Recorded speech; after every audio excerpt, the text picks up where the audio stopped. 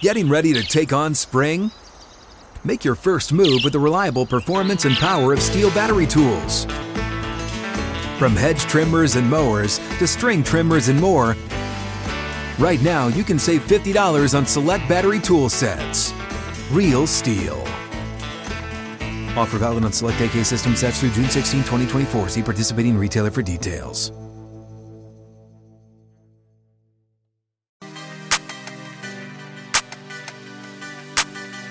Final hour is here. Outkick 360. Happy Friday to you. Hutton and Withrow from 6th and Peabody with Yeehaw Beer and Old Smoky Moonshine.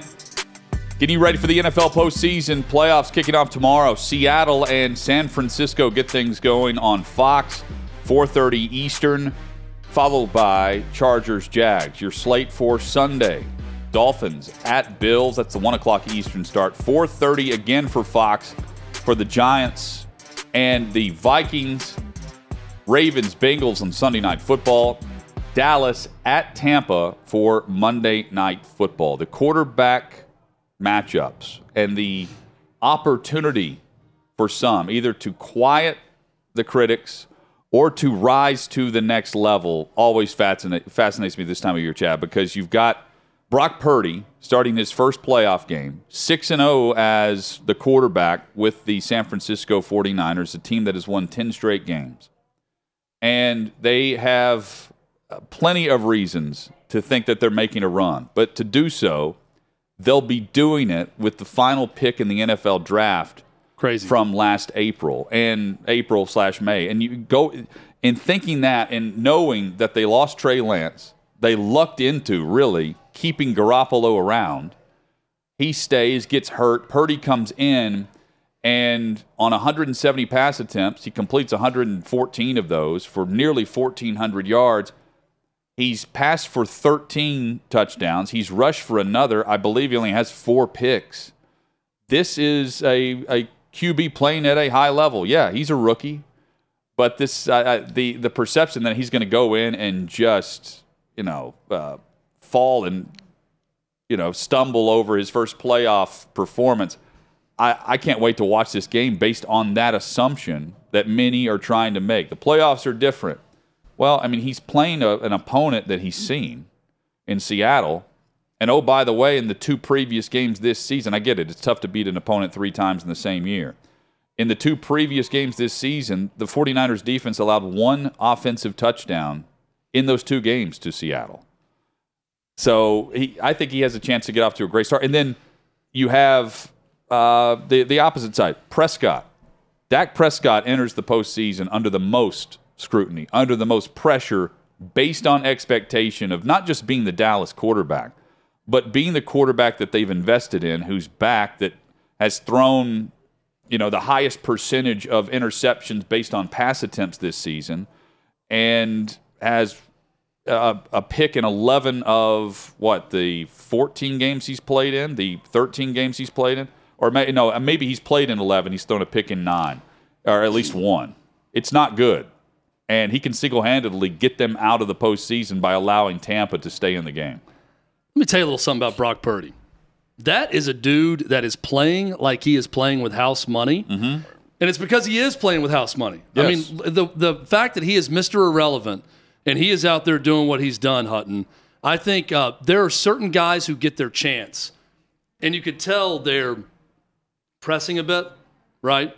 They're kind of, I don't want to mess this up. Or the coordinator's calling something opportunity because he needs to play to the strengths, and the strengths are very minimal. Yeah. Right? Shanahan runs his offense through this guy. Knowing that, do you think Shanahan goes in the postseason knowing it's his first postseason start and he tries to dial it back a bit? I don't. But, I mean, they have the roster to do it.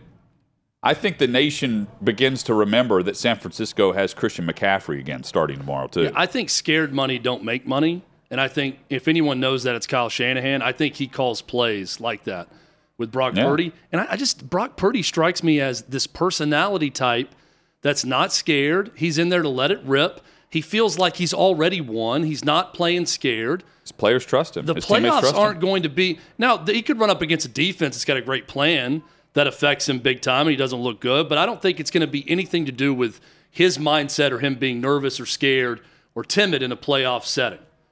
That's the way I feel about Brock Purdy. Now, he may not be good enough, right? He's not the talent of some of these guys.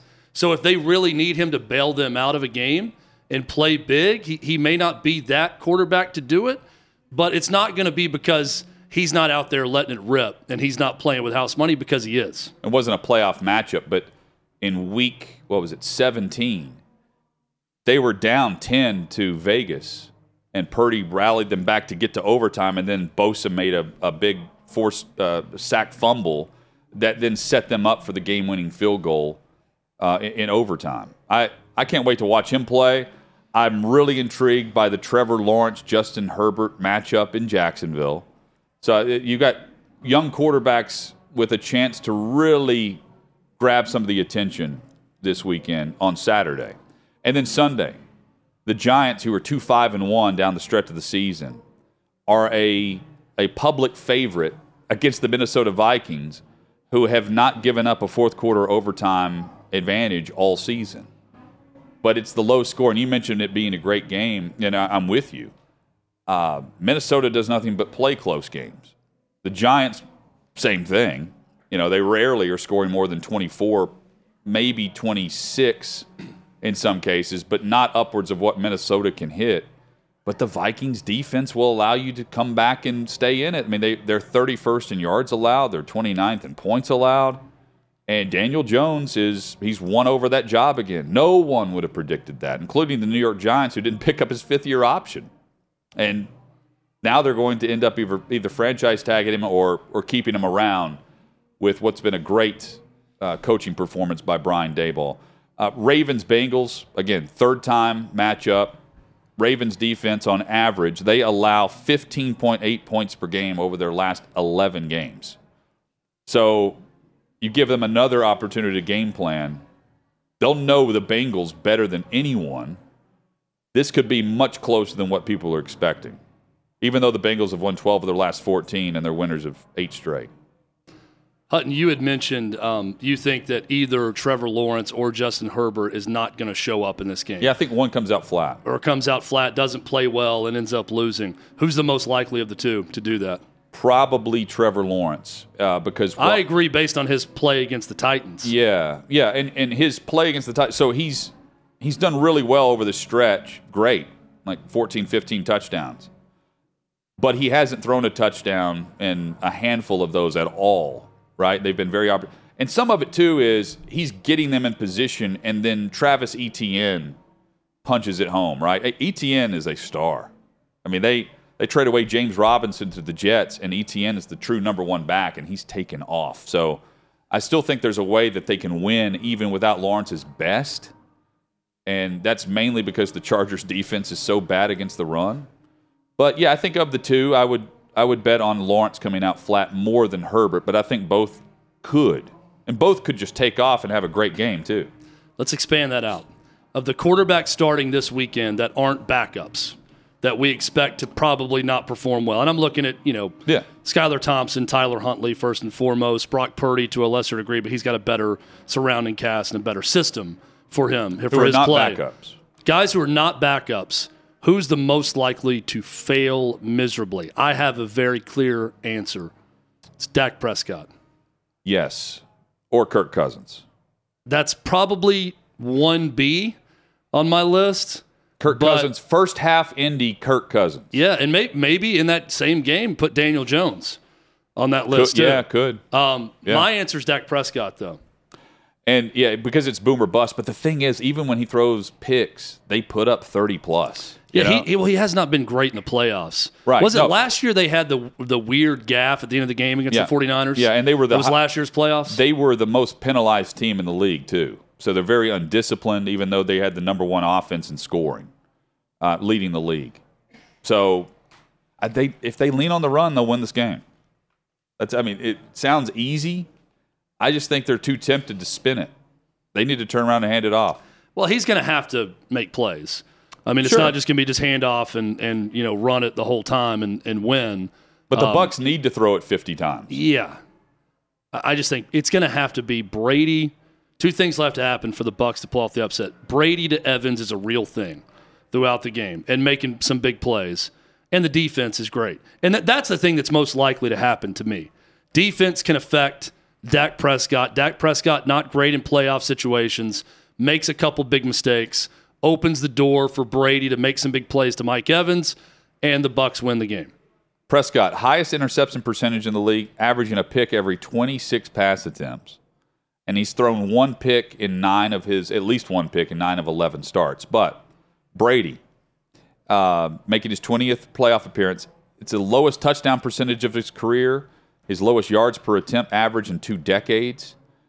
But they have found that the momentum needed, and they're as healthy as possible right now because Mike Evans is back. They connected on their last meaningful game that won and punched their ticket to the playoffs.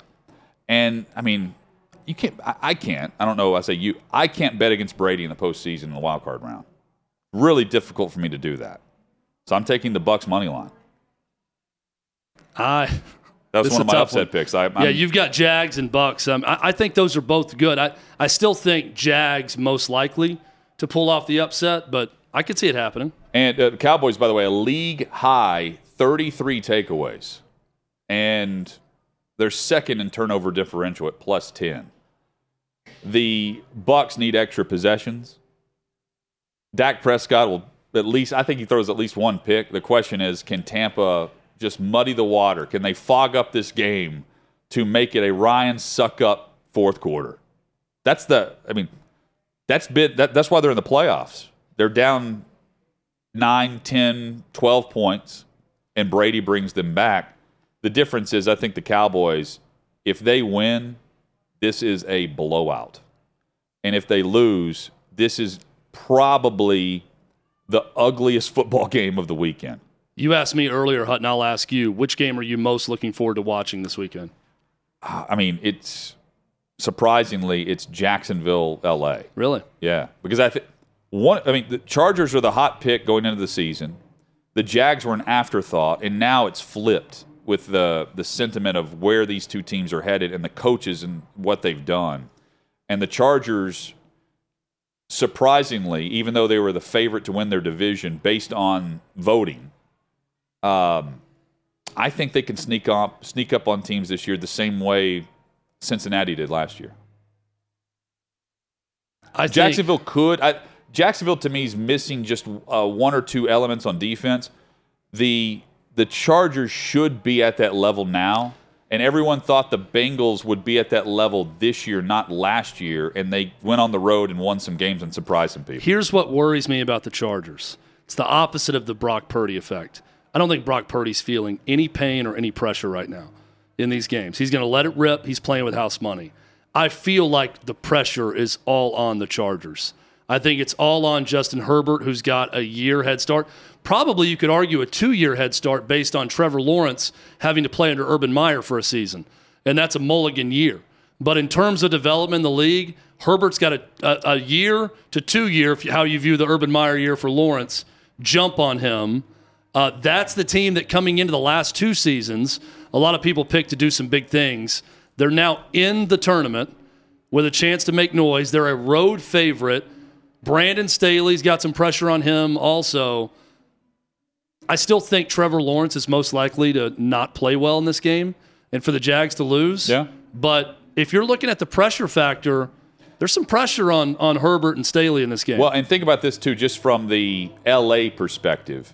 The Rams are coming off their Super Bowl win. Sean McVay is staying after this season. He's staying. That announced earlier today through the team. And you have the Chargers, who can now be the hot team in L.A. Now, they don't have great attendance compared to what the Rams have. But they can be the next team that takes off on the run because Stafford's banged up. The Rams have traded away their draft picks. They've got the Super Bowl ring to point to. They open up their stadium, and they're the landlord.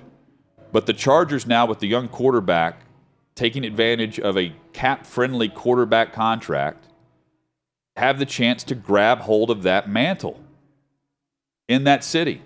They can be the hot team.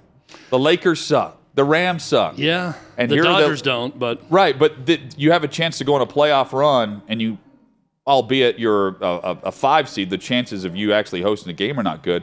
You can captivate that side of the AFC pretty quickly and take over the same narrative the Rams had a year ago. And they have the quarterback to do it. Do they have the head coach to do it? He's very good with his gambling when it comes to trying to keep up with offenses that are trying to put up 50 on you. Does he gamble too much in times where he doesn't have to chase the scoreboard? Because I don't think Jacksonville's an offense where you have to, we need to go for it here on 4th down, not settle for the field goal because they're about to score on our defense. Chargers have to be able to stop this Jacksonville offense. And I'm not so certain they can come up with a game plan that will, because this is back-to-back years where they can't stop the run. They're awful at it.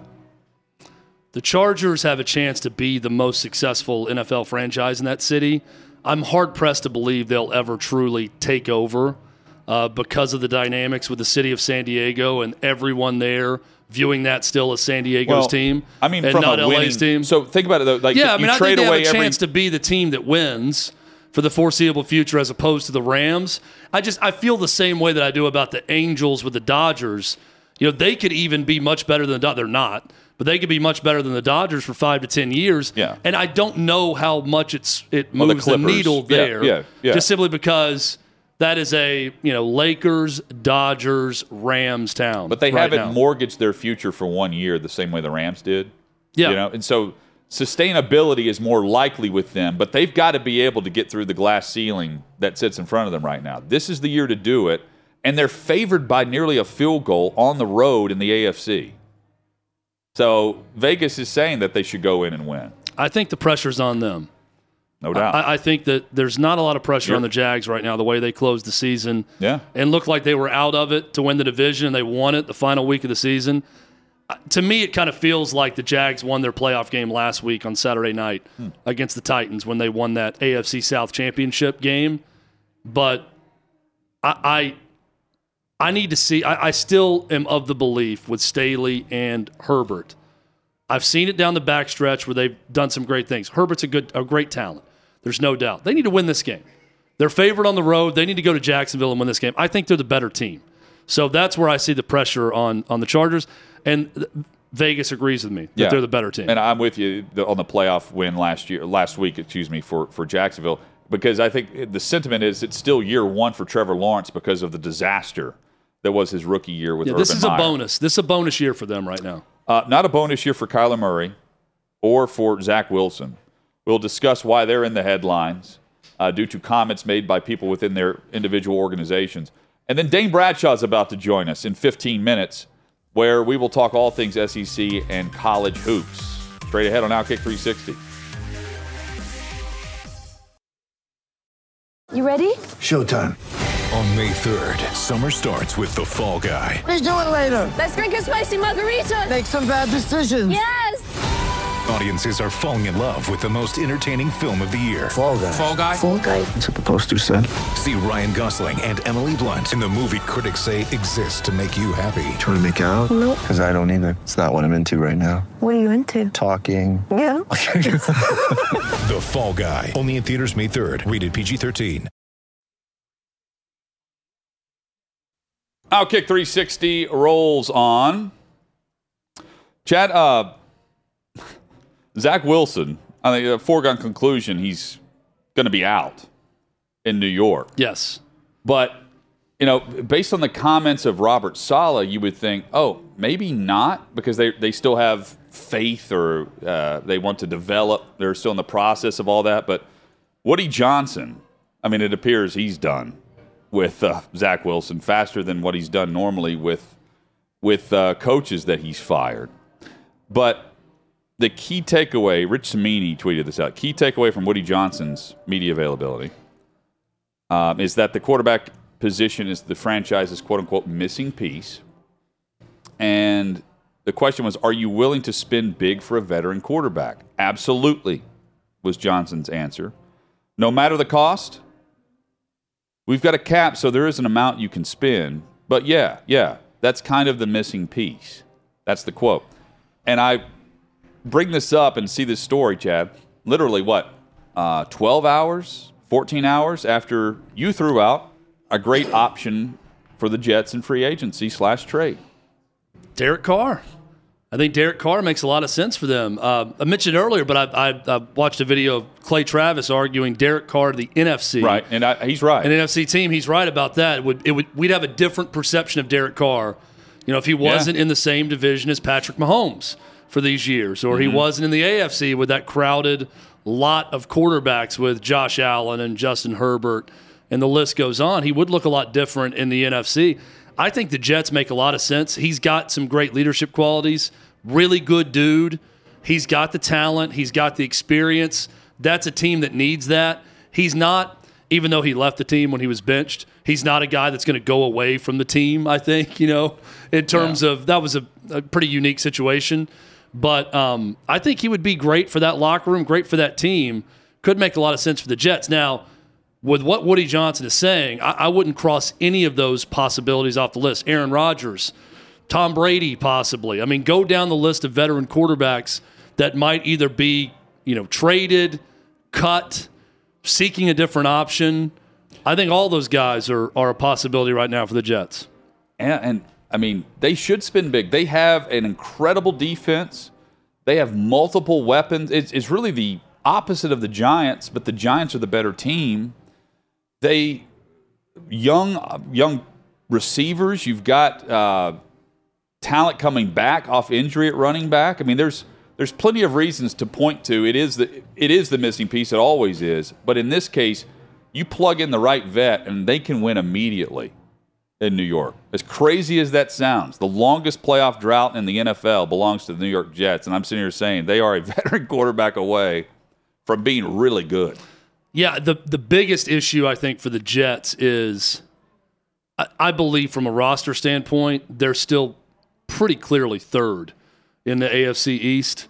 I would put them with the right quarterback ahead of the Patriots, possibly. You could argue with that. Me too. But, I mean, Dolphins, if Tua gets back and is healthy, they can compete with the Dolphins. But, I mean, we know what the Bills are right now. I think Miami, man, with the concussion stuff, Miami with a veteran is also really I mean, tricky. look, but yes, they're third, but they're a playoff caliber team. With Derek Carr or the good version of Aaron Rodgers, it's very easy to argue for them as the second best team.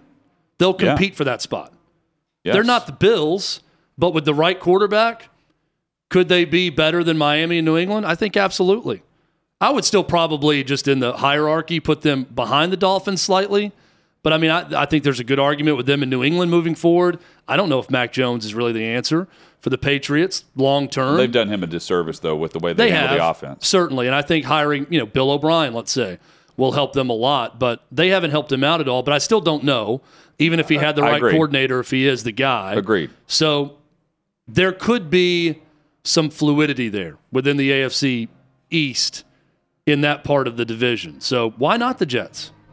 But, of course, we've been asking that for a long time. Dane Bradshaw joins us in a matter of minutes. Yeah, you're right. Kyler Murray.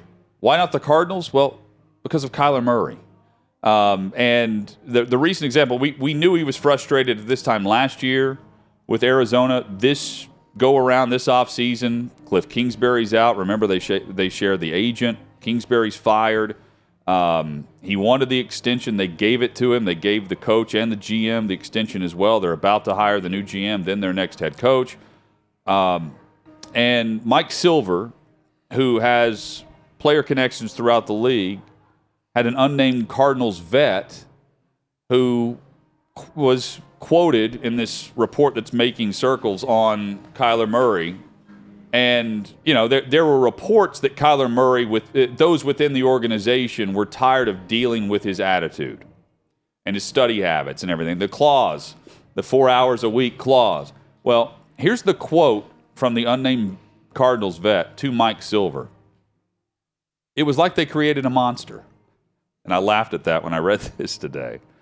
But, the details of the unnamed player claiming that once Kyler got paid, he didn't seem eager to do the things that are expected out of franchise quarterbacks, including studying the game plan. Now, the key here is once Kyler got paid, this is the same storyline from last year before Kyler Murray got paid. It was in the contract. That was the knock on him, was he wasn't studying the way he should be studying. But the surprise at this, I think, before that it got worse is the surprise. After he got paid, this happened. No. Those within the organization were leaking stuff out on him before he got paid on this. And how quickly we forget things just based on a headline of the following offseason. This was it's going to take a while with his rehab from the ACL. He is absolutely talented. But is he a true franchise quarterback? Is he a true leader of a locker room? We have not seen that yet. And the next head coach, they're hiring the GM first based on what ownership has said. If that's true, do you buy into the fact that the next head coach is brought in for Kyler Murray? Or is this another situation, much like Cliff Kingsbury, where, and they've already paid the guy, unlike Josh Rosen, where the new head coach comes in with a top 5 pick. Kingsbury had number 1. They've got 3. And you can go after a potential quarterback with the number 1 overall selection in the first round for the Cardinals. Not the number 1 overall, their first round selection.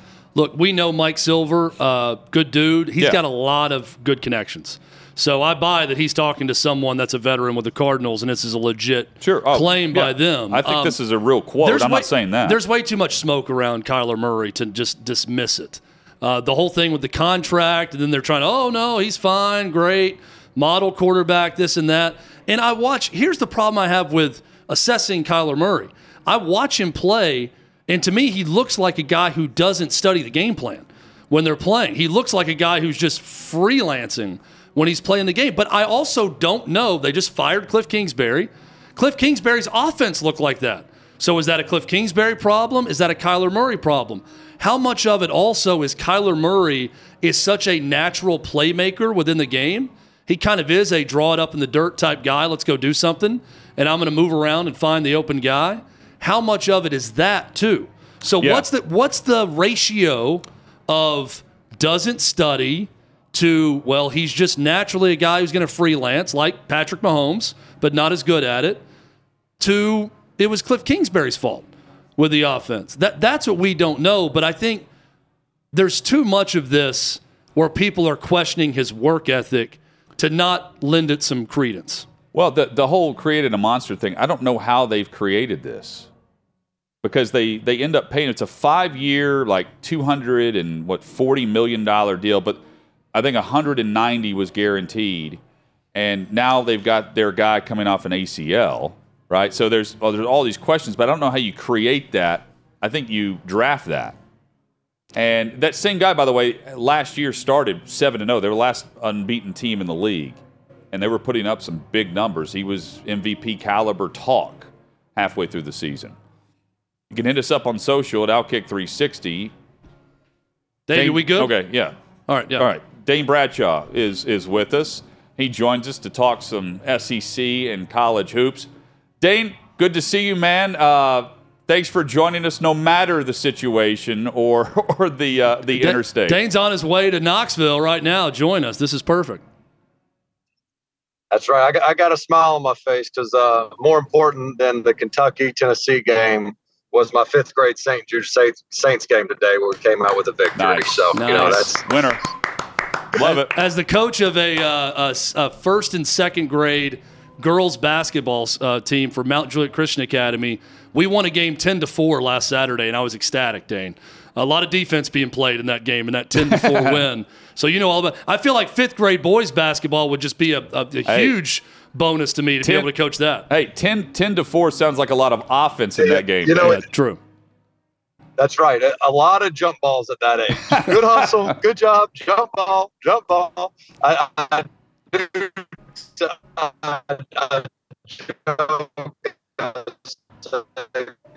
We'll check back in with Dane. We'll try to reconnect, get a better connection with Dane as he's driving right now, and see if we can get a better spot. So he's coaching what level? He coaches his son's 5th grade team. Dane told me that his son, who's very smart, his dad's the coach and he played SEC basketball, that when he has a good game, he wants to ride home with dad, the coach. Okay. And when he doesn't play well, he rides home with mom. That's kind of the way that he's done it. So I think that's, pretty smart way to go about it. I think we're just going to get Dane on by phone, which will be easier than Zoom much better. as he's driving. So the matchup against Kentucky, is this the prove-it matchup for the Wildcats based on the talent and expectation? Or is this a typical Calipari good team, not great team, slow start, but they're going to make a run that convinces us, Kentucky is someone to pay attention to when the tournament rolls around? And you know what I'm talking about. They always win a few games, even on a down year in the tournament with the Blue Mist going to town, and they leave you thinking, I've got them advancing in my bracket.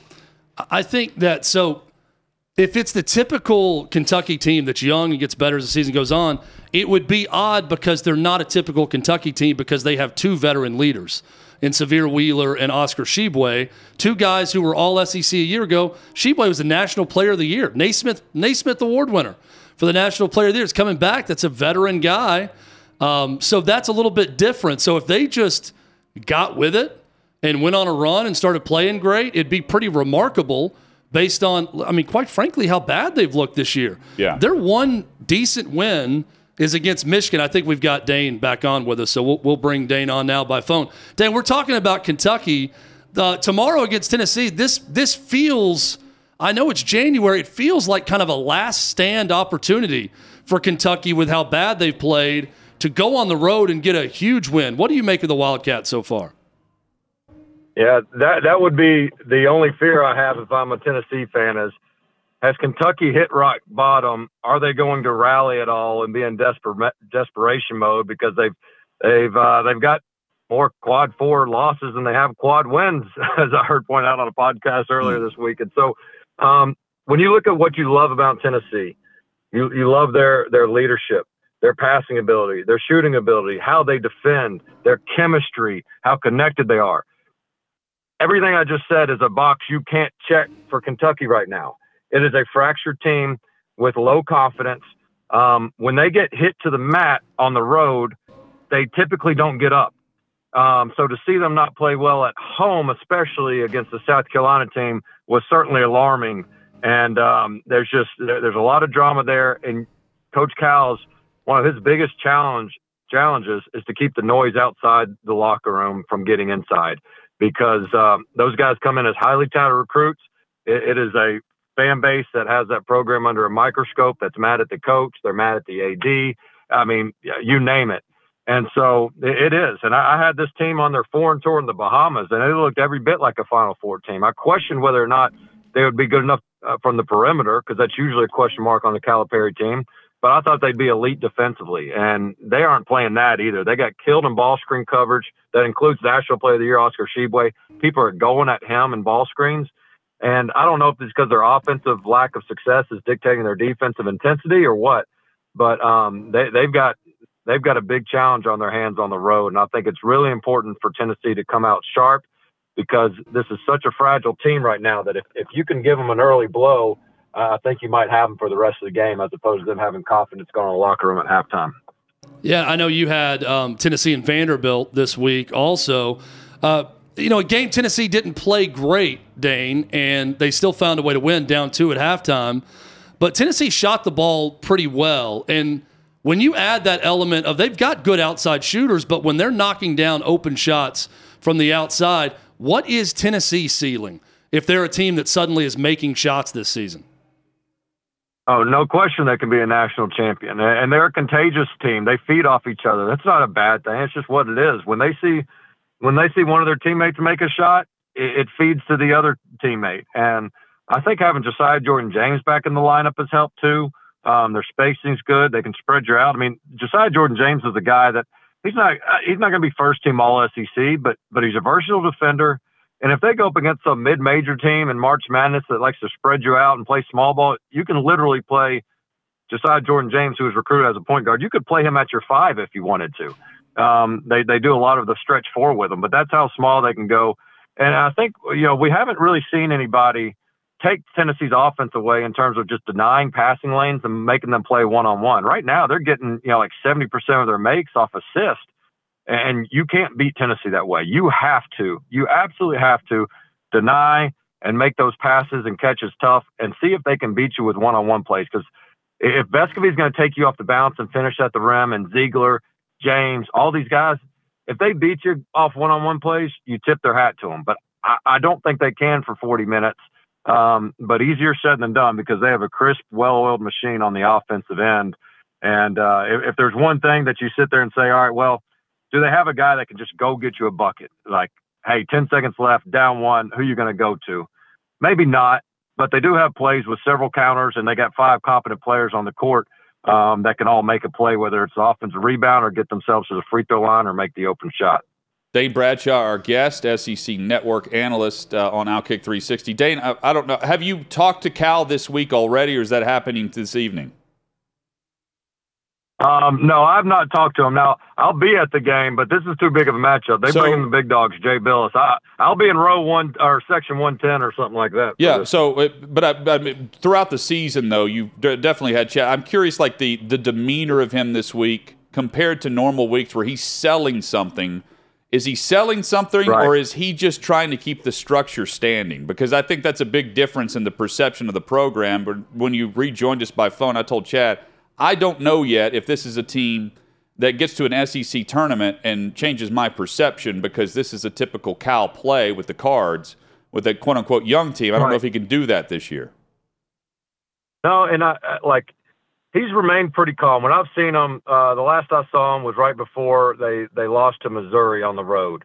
And they were kind of limping into conference play there a little bit. And he was trying to keep, if anything, in those shoot-arounds, he was trying to keep everybody positive. He's like, why aren't we smiling more? Just all these, things to try to keep everybody upbeat, because they lack such rhythm. And you could only really point at 1, maybe 2 guys playing with any confidence on that team. And here's the challenge, guys, is normally if Kentucky would struggle early in the season, you said, oh, that's fine. Cal will get them playing their best ball at the end. They got a lot of freshmen that are new to school, but they got lottery picks everywhere. That's not a given now. They're not going to game in, game out have the most talented player or players on the court.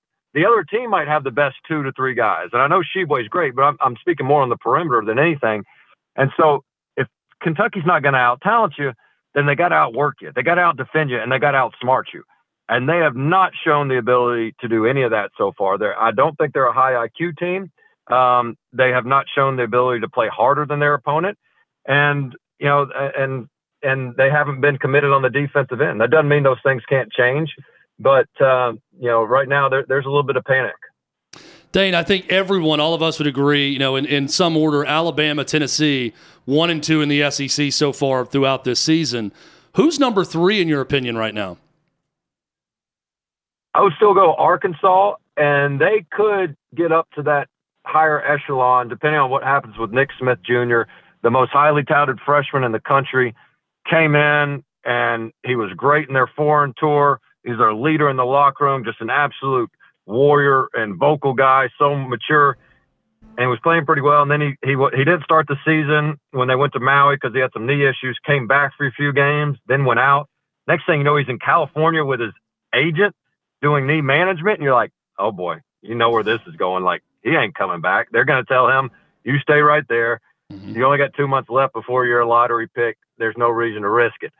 But there are some rumors coming out of Fayetteville that, hey, he might be back in a couple weeks, and when he does come back, he'll be ready to participate 100%. So that's a story to keep an eye on, because by February 1st, if he's not back, I just don't see him coming back at all this season. And because Arkansas can defend, and they're well coached, but they don't have shooters. They don't have a lot of they need an extra weapon on the offensive end, and Nick Smith can give them that. They had a huge blow at center. They lost a kid, Trevin Brazil, that they're just not able to replace his athleticism or stretch 5.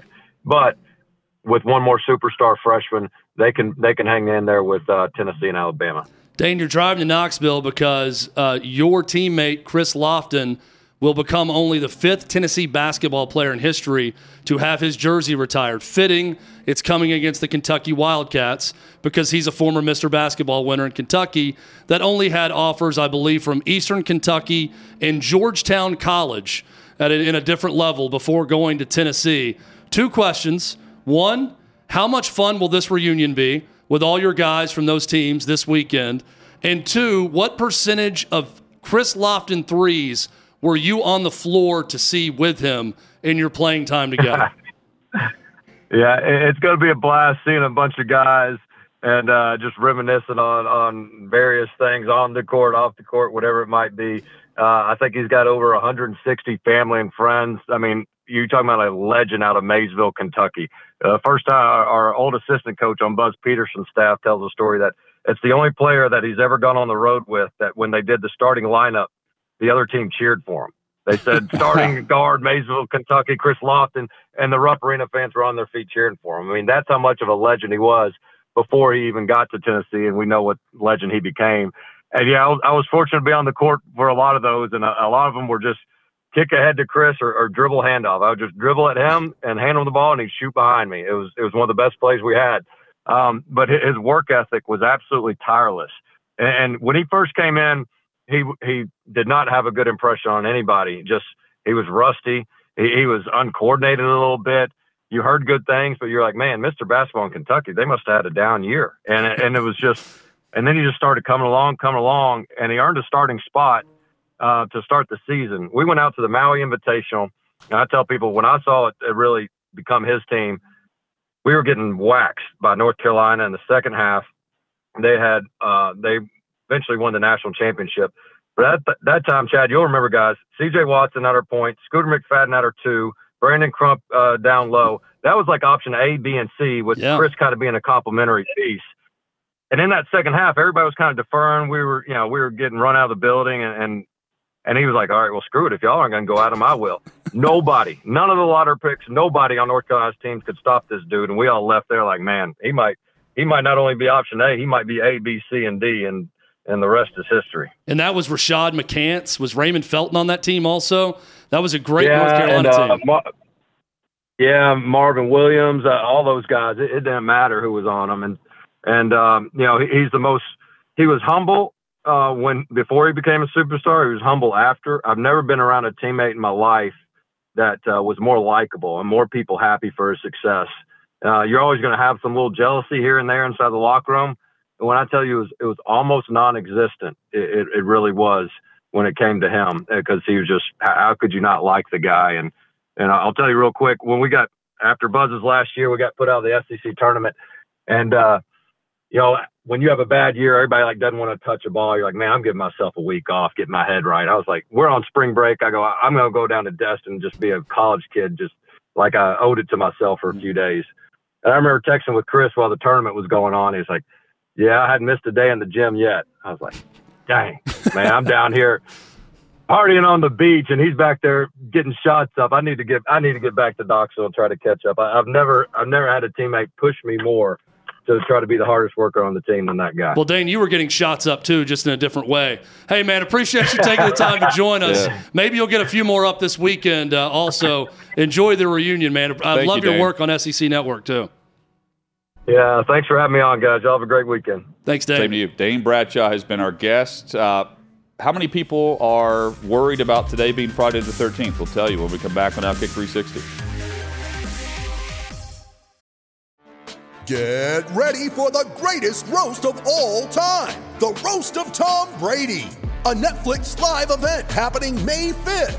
Hosted by Kevin Hart, the 7-time world champion gets his cleats held to the fire by famous friends and frenemies on an unforgettable night where everything is fair game. Tune in on May 5th at 5 p.m. Pacific time for the Roast of Tom Brady, live only on Netflix. Friday the 13th is today. 1 in 5 people are nervous right now, according to a study.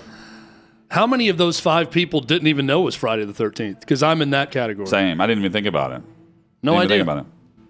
So it's an unlucky number. The early myth surrounding the origin of the fear of the number, it goes back to one of the world's oldest legal documents, the Code of Hammurabi.